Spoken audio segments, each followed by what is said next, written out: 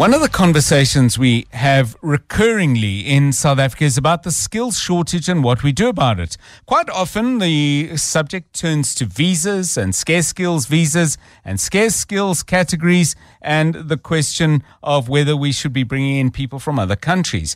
However, a report released today, which is called the Working Women Report, it's the largest one of its kind, suggests that, in fact, we have lots of skills available in South Africa amongst South African women. We're just not drawing on them.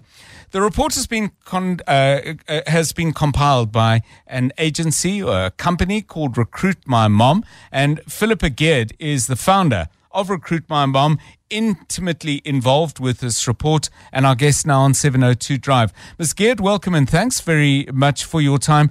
What is the report finding about why these skills that we have among South African women are not being used? Is the problem on the hiring side? Where does it lie?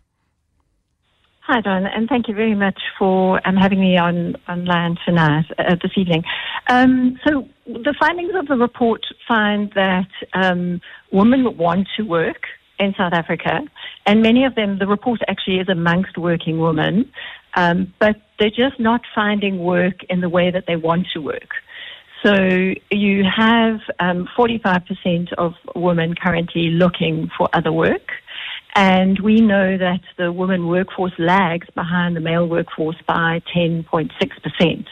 So you've got this lagging effect of women underrepresented in the market, in the labour market, as well as a dissatisfied workforce because of the ways that women want to work. And what we're saying in this report and the findings are, if business really understands how skilled women in South Africa want to work, you can attract them into the businesses, but not only that, you can retain them through to seniority. It's a very interesting thing. I mean, is this to do with a prejudice and an attitude to women having specific skills, or is it perhaps a mindset that says, well, women, if they are employed, maybe taking time off, for example, to have a child or something like that? What kinds of assumptions need to be shifted if we're going to draw on this massive resource that you clearly say we have? Yeah, so it's very interesting for us that, having been in the market since 2012, we're well aware of the stereotypes that people have regarding working women, right, and particularly working mothers. And what this report finds is that where people may assume that working women actually would prefer to work remotely is that it overwhelmingly is showing, well, actually, they're wanting to work in a hybrid manner, yet most of them are now sitting working in office. One might assume that most mothers, for instance, want to work part-time hours. But again, what was very interesting in this report was that it is overwhelmingly so that the majority of women want to work full-time. And so I think there is a mixture of misperception around what it is that women want, and people don't really know the data, and that's why we're so pleased to be able to bring this data to business, to employers, and say, here's the real data about women. So, and then inflexible work policies. Yes. We've seen the debate, John, happening. Do we go back to office? First we went remote during COVID. Then we went hybrid. Now we're seeing many companies pulling people back into the office. And there's a resistance happening from employees saying we actually want to work in a hybrid manner. We don't want to work fully remotely. Only 33% of the sample actually said they want to work fully remotely.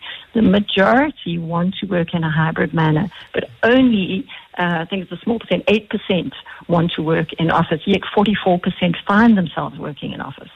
I want to go back to the other part of your work, although in a way it's the same thing. I mean, Recruit My Mom is presumably involved in engagements with employers around these very issues. You make the point, Ms. Geard, about the importance of this research coming out, but surely people in their engagements with you should be starting to get it, and word must be spreading that you've got terrific candidates, eager and available, are a growing number of companies coming to you and saying, I heard you were able to help out X. Can you do something for us? I mean, John, we're in a very fortunate position in that we have really grown, particularly post-COVID, as more and more companies have adopted flexible ways of thinking. Right. That said, we're well aware of what's happening in the market with people calling people back to the office. Yes. And so we have been seeing the tension because we're obviously talking to candidates, but we're also talking to employers. And we really needed data, not from us, but from the women out there to say, this is what they're looking for. They really are looking for more of a hybrid work environment than an in-office work environment. There are certain companies and certain jobs where you just have to be in office. And that's a given.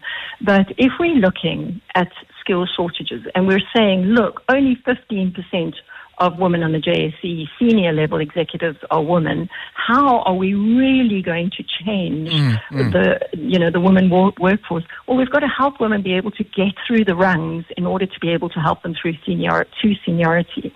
And what this report shows is just what is it that women are looking for? What are the barriers that they're seeing to their growth? How do they want to work? Right. What hours do they want to work? Thank you so much, Philippa Geard. She's founder of Recruit My Mom, and the document that they've put out is called The Working Women Report. Lots of food for thought, lots of talking points. Maybe you've got a story of your own to tell as a woman with skills, with a contribution to make, but obstacles that are perhaps way too high for you to climb. You may want to call us on that as well. 011 883 0702.